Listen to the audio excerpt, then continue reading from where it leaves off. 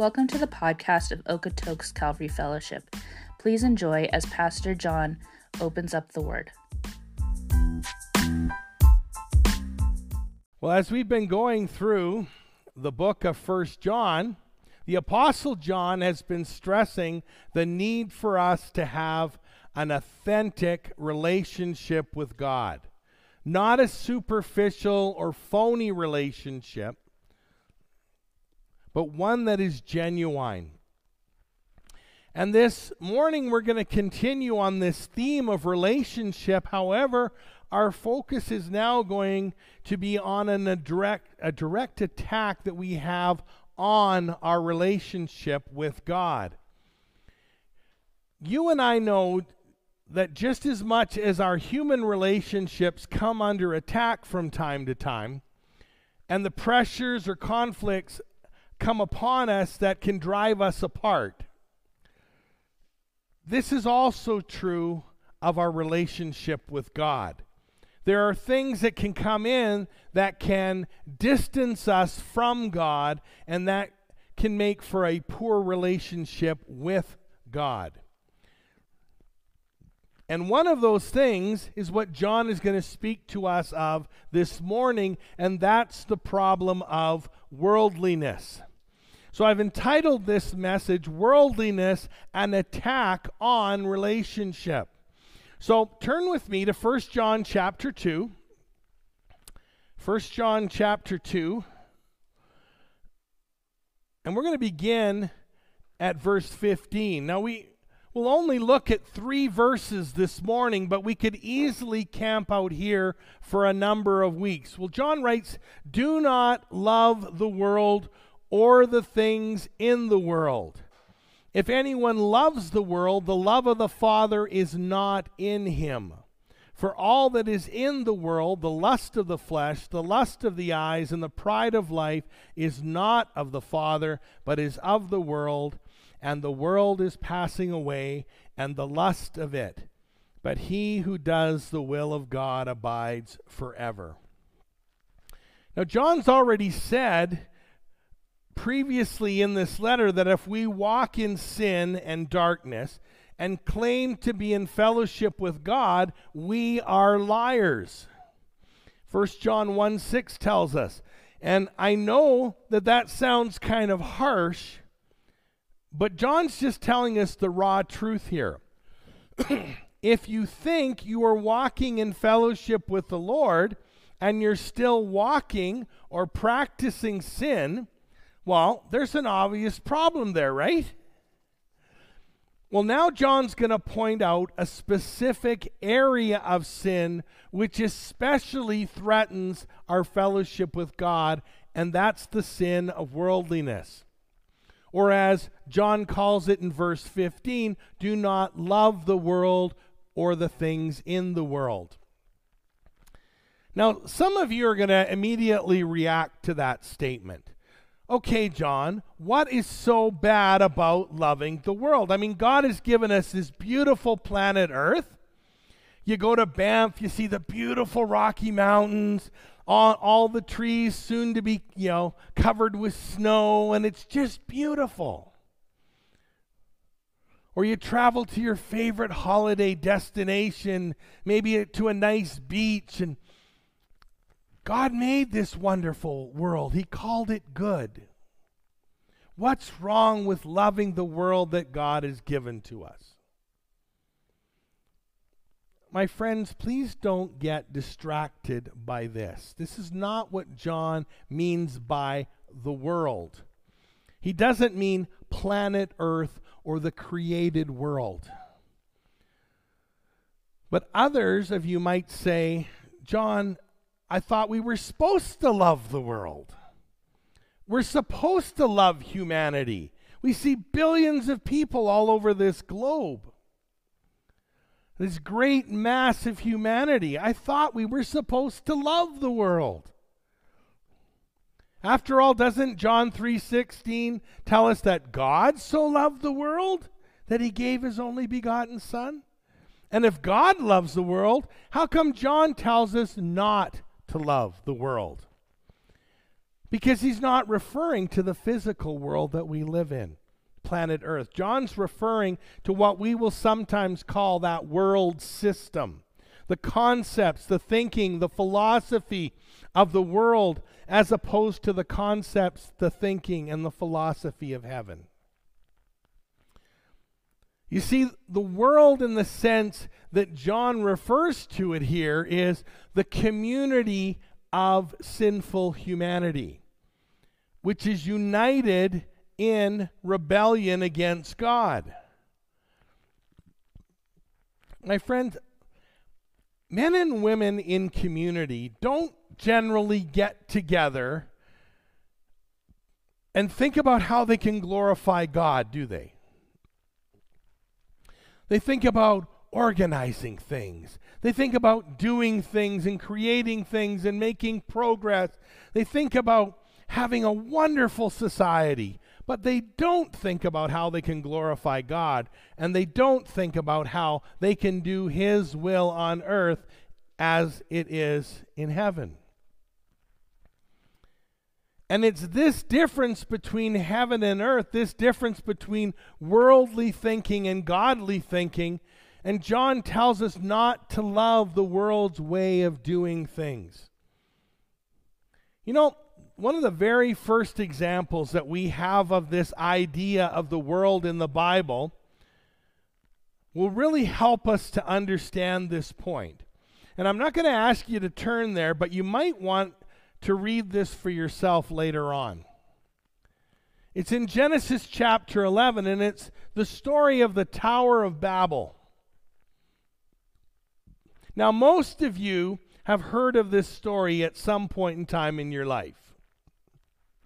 It speaks of human society united in its rebellion against God. So let me stage it for you. This happens after the flood.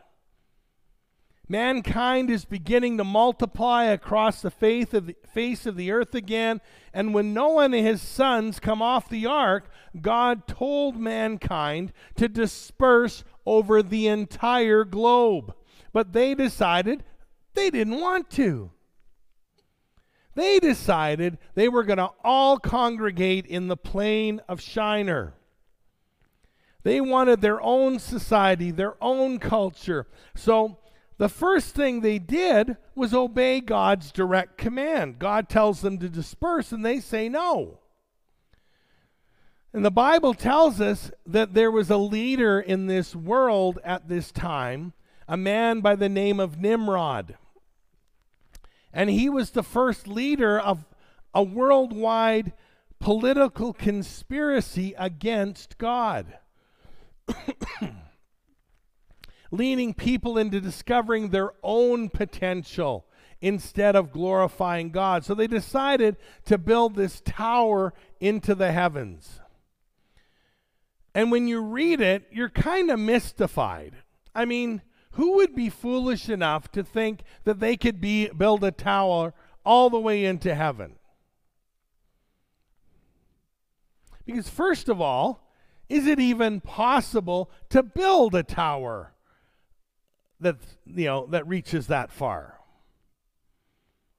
And second of all, if you were to attempt that, why would you start in the plains? Why wouldn't you start on a mountain and have a 2,000 or 3,000 foot head start? But that really wasn't the point of this tower. You need to understand something in those days. There was a real mistrust of God's word and His promises. And they built this tower because they did not trust God. And I can demonstrate that very simply. Have you ever looked at the materials that they actually used to build this tower? They used especially strong bricks. And then they used a special mortar or sealant made with tar. And this tar made it waterproof. Now, why would you need a waterproof tower? Now, I want you to think for a moment. Why would they want it to be waterproof? Because they were afraid that God would flood the earth again. And you might say, but wait, God promised he would never do that again. He even gave the sign of the rainbow in the sky to seal that promise. But the world said, God, we don't believe you. We don't believe your word. Friends, this is the attitude of this world. This story shows us that this collective consciousness of humanity, even though it might be able to achieve impressive things, and you can look at this as a great human accomplishment. I mean, it was an engineering marvel. They all worked together.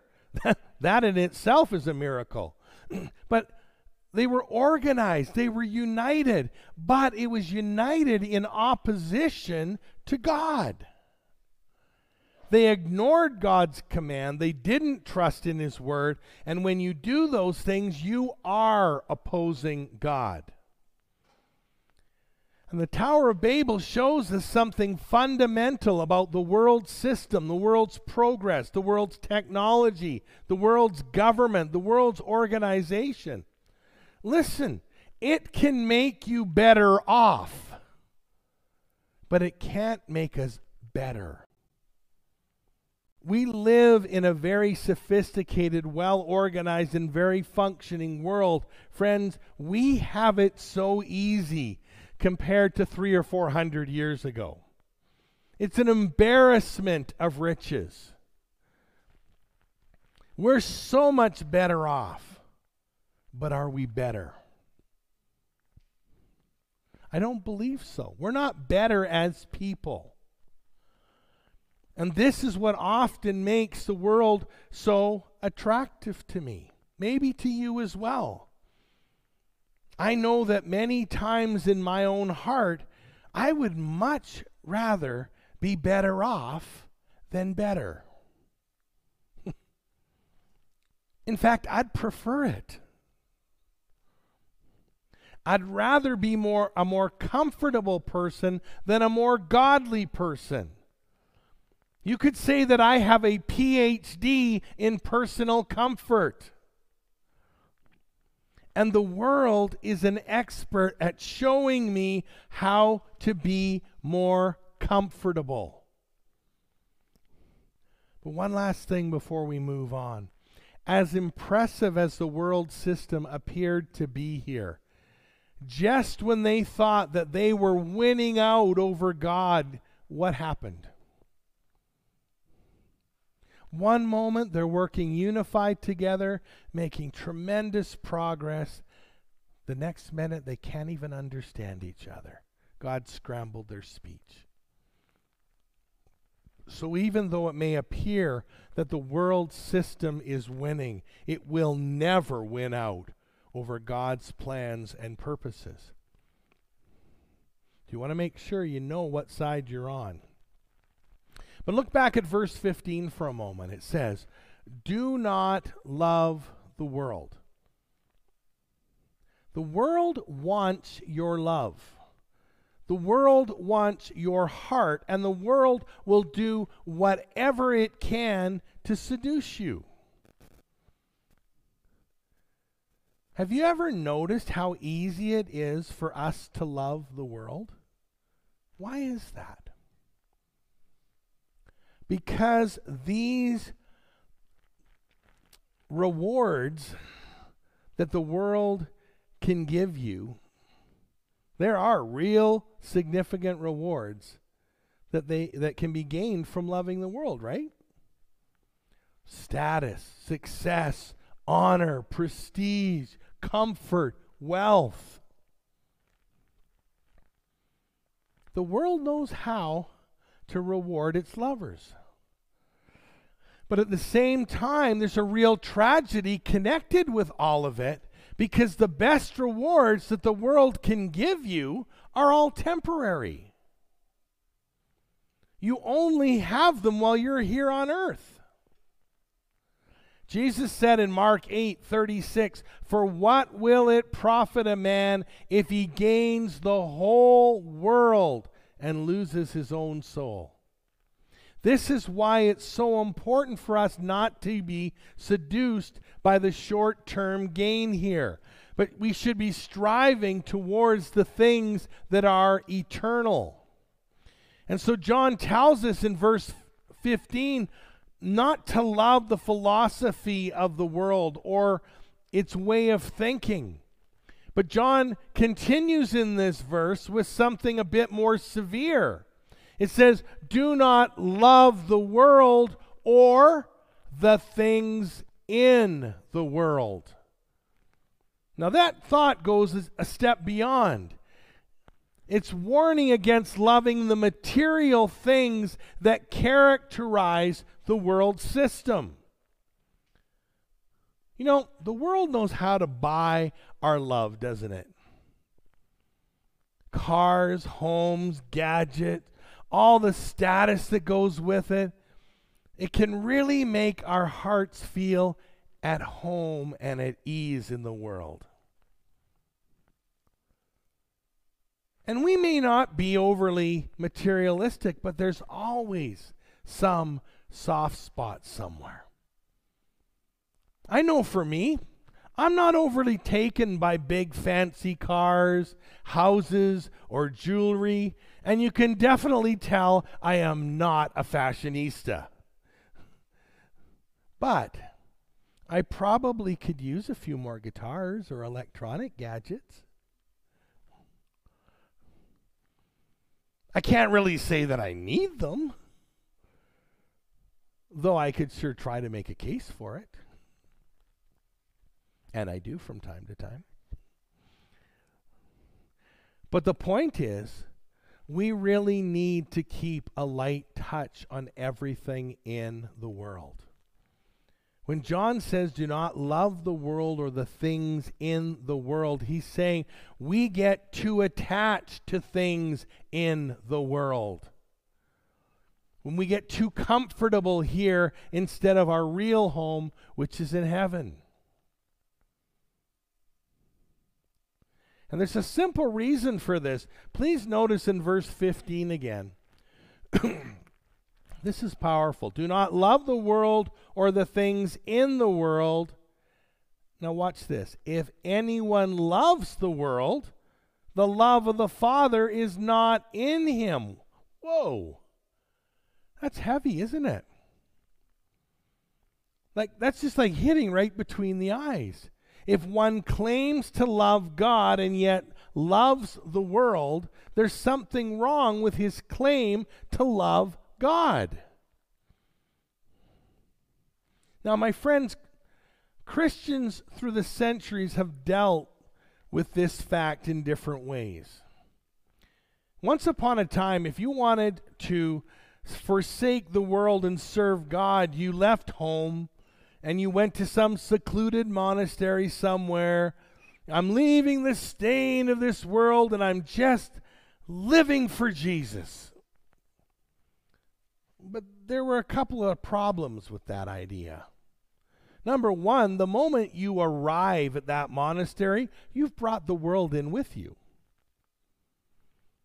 And second of all, Jesus never wanted to remove us from the world. When Jesus prayed his priestly prayer for his disciples and for us in John 17, he prayed that we would be in the world, but not of the world. And maybe it would be easier for us to not be worldly if we lived in a monastery. But that wouldn't fulfill the heart of Jesus. Jesus wants us to impact people in our society. He gave us a harder job to be in the world and not of the world. And that's really our great need today. Think of it this way. A great ship can be in the water and yet not have the water in it. But if the ship isn't in the water, it's not a ship at all. What good is it? It's in dry dock. But if the water is in the ship, then it's a sinking ship. And that's no good at all. So we need to be in the world, but not have the world in us. But I'm afraid to say, as we look at the church today, sadly, it often resembles the sinking ship. It's pretty worldly, isn't it? The way we think, the customs we adopt, the compromising of biblical principles and practices, the measures we use for success and goodness in the church, they're more aligned with the world's ideals than the heart of Jesus. Well, John is now going to characterize more of what the world is all about. Let's look at verse 16. For all that is in the world, the lust of the flesh, the lust of the eyes, and the pride of life, is not of the Father, but is of the world. So John highlights these three lusts or desires for us: the lust of the flesh, the lust of the eyes, the pride of life. First two are pretty straightforward. But the idea behind the pride of life is the desire for status, to impress others by outward appearances, even if it's a deceptive appearance. And each one of these things has a powerful way to draw us in. And I think that when John is listing these three things, he's referring to the first time that somebody succumbed to temptation. And if you look in Genesis chapter 3, verse 6, it tells us that when Eve was in the Garden of Eden, right before she took the forbidden fruit, what did she do first? She looked at the tree. She looked at the fruit and saw that the tree was good for food. In other words, she looked at it and said, man, that's going to taste good. That's going to satisfy this craving I have. So she went after it in the lust of the flesh. And before she took up the forbidden fruit, it says that she saw the fruit was pleasant to the eye. She said, this is the most beautiful fruit I've ever seen in my life. All the other trees, the fruit on them, it just looks junky. It looks lousy. I don't want to eat that stuff. This is the good stuff. It looks so pretty. It looks so aesthetically pleasing. And so she went after it with the lust of the eyes. And then it tells us that before Eve took of the forbidden fruit, she considered it. She saw that it was desirable to make one wise, and how smart that would make her, and how her husband would admire her, or maybe she'd even be smarter than Adam. And so she went after it with the pride of life. The lust of the flesh, the lust of the eyes, the pride of life, they all work together to entice us from godliness and towards worldliness. Do you know one of the best places to see the spirit of the world in operation? Just watch television commercials. One of the most powerful illustrations I can use of this are beer commercials. You've got the lust of the flesh, the lust of the eyes, and the pride of life right there. First of all, they try to sell you beer because it tastes so great. It's going to satisfy that desire of your flesh to drink beer, so they're appealing to your lust of the flesh. Then they appeal to the lust of your eyes. They put all these beautiful men and women in front of you. All of them look just perfect. They're selling that sex appeal. You never see one person in these commercials who isn't attractive, do you? And you never see them drunk and disorderly or passed out in a corner. Because that's not what they want to portray here. They're trying to lure you and trap you with the lust of the eyes. And thirdly, then you put all these beautiful people into these amazing settings, and they're all driving these expensive cars, and they're wearing, nice clothes, and they're living in nice houses. It's party central. All your friends are here enjoying life in our beer, and if you drink this beer, you can be just like these happy people. All these entrapments can be yours. You can be a winner too. So they go after you with the pride of life. And it's easy for us to look at an exaggerated example like this and laugh it off. But friends, I want you to stop and soberly consider this for a moment. Why do they put commercials like this on television? Do you know why? Because they work. Because we're drawn to those very things. Now, friends, I don't know if we are drawn by it or not. If there's something in a response to the lust of the eyes or the pride of life. But if there isn't, then why would God have to say we shouldn't live after those things? And there's a very simple reason and explanation for it in verse 16. Did you notice it? It says, all those aforementioned things are not of the Father, but of this world. So the lust of the eyes, the lust of the flesh, the pride of life. They're not of the Father, but of this world. That's why God told us not to live after worldly things, because they're of the world, they're not of God the Father. But God knows that we have a fleshly bodily nature, that we have physical needs that feel good when they're satisfied.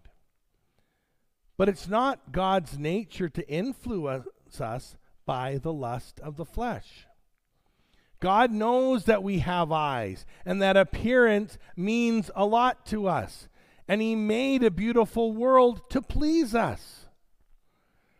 But God always looks beyond the outward appearance. And it is not in the nature of God to influence us through the lust of the eyes. And God knows that we have emotional and psychological needs for us to be wanted and to accomplish things. He made us this way, but my friends, it's not God's nature to influence us by the pride of life. And I think we really rarely appreciate or understand just how much the world has dominated our thinking. We usually believe that we think much more biblically than we really do.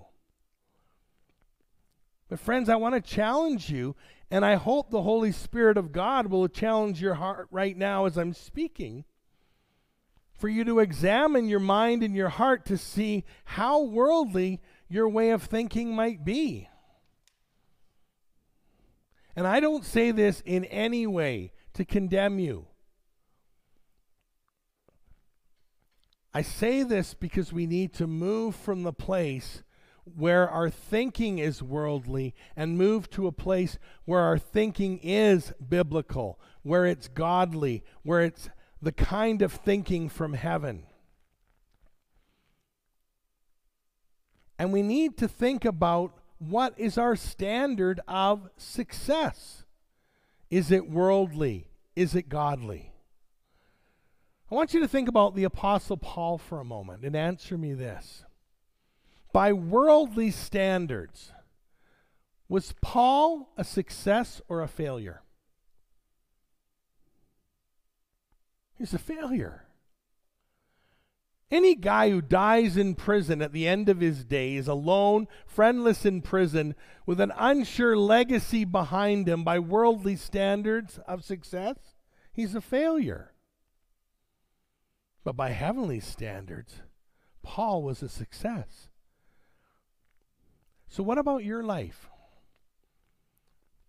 Maybe you've come here this morning and you're very discouraged. Because let's be honest, by worldly standards of success, you're a failure. You just don't measure up. You're not wealthy enough. You're not comfortable enough. You're not influential enough. You're not popular enough. My friends, can I just ask you to put all of that out of your mind for just a minute? And I want you to measure yourself according to the standard of heaven.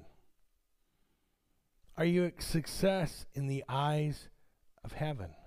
And don't answer that question automatically yes. Because maybe you're not a success in the eyes of heaven. Maybe your priorities are such that you're concerned about being a success in the eyes of the world, that you fail to measure the eyes of success in heaven. Wouldn't it be a terrible thing for us to get to heaven and stand before God and he says, yes, I see all that you've accomplished on earth, but that's not what I had for you to do. Paul said in 1 Corinthians 3, verses 12 and 13, he says, now if anyone builds on this foundation with gold, silver, precious stones, wood, hay, straw, each one's work will become clear. For the day will declare it, because it will be revealed by fire, and the fire will test each one's work of what sort it is. So when our work is tried before the righteous fire of God, will they hold up like gold? Or will it be totally consumed like hay and stubble? If the works are of God, they will endure. If the works are of the world, they will be consumed. Here's another one. How about the standard of what makes a person of the opposite sex appealing? Is it a worldly standard or is it a godly standard?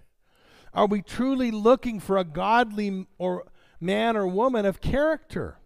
Someone who loves the Lord with all their heart, soul, mind, and strength? Or are we looking for the outward appearance? Let me assure you of something. The outward appearance will fade. Just ask my wife. I used to be very handsome. Now, not so much. But seriously, we've got to get real on this. God doesn't look at the outward appearance. God looks at the heart. And in every aspect of our lives, we need to be asking ourselves the question, is this decision based on a worldly standard or on a godly or heavenly standard? Well, finally, let's look at verse 17. John's going to speak about the foolishness of worldliness. And friends, I just want to tell you that in my life and in yours, to whatever extent we're thinking and living worldly, we are fools. And I say that to myself just as much as any of you. Because look at verse 17. And the world is passing away and the lust of it, but he who does the will of God abides forever. My friends, just as we saw in the example of the Tower of Babel, the world never wins out against God, even though by some appearances it does. But John says plainly here in verse 17, and look at it for yourself. He says, the world is passing away. That's a fact. And we must live our lives and think our thoughts with the awareness of that fact. You know, it makes me think a lot about Lot in the Old Testament. Genesis 13, 14, 19. His life really shows the folly of worldliness. Lot wanted to be a financial success, so he just lived kind of in the direction or near those who are ungodly. But before long, he was living among the ungodly in the city of Sodom, and he was even like a city councilor there. And we can think of all the rationalizations, all the excuses. Well, I can be such a great influence here or there. But the fact was, Lot was not a great influence. He did not influence a single person to godliness, and because of his own worldliness, because of his own compromise, he couldn't take a strong stand for righteousness to anybody else. He had worldly status, worldly influence, worldly wealth, worldly comfort, yet it was taken away from him in a moment. When the judgment of God came upon Sodom and Gomorrah, Lot put all his eggs in the wrong basket, and he was burned by the fact that the world is passing away. My friends, I'm talking to you this morning, and I'm going to ask you to make investments. I don't want you to spend your time. I want you to invest your time. I'm not asking you to spend your resources. I want you to invest your resources. Invest in secure things. Invest in eternity. Notice what it says here at the end of verse 17. He who does the will of God abides forever. My friends, right now you're in contact with 3 eternal things. Number 1 is the Holy Spirit. He's present here among us. And if you're a believer in Jesus Christ, if your heart has been born again by the Spirit of God, that Holy Spirit indwells you. He's right here, right now. That's eternal. The second thing that you have is the Bible, God's Word. The words in this book that you have in your hands, the Bible says that the grass withers and the flower fades, but the word of our Lord stands forever. So God's word is eternal. And there's one other thing around you that's eternal. One other thing that is really worthy of your investment. God, His word, and the people around you. Did you know that they're eternal too? They're going to last forever. And that's what God wants us to invest ourselves in and to put our focus on. Not this world or the things of this world. And let's pray now and ask Him to do that exact work amongst us this morning. Father,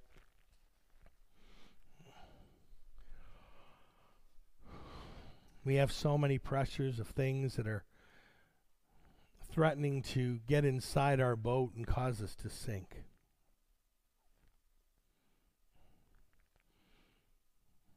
Lord, we focus on things that are not eternal, that are temporary,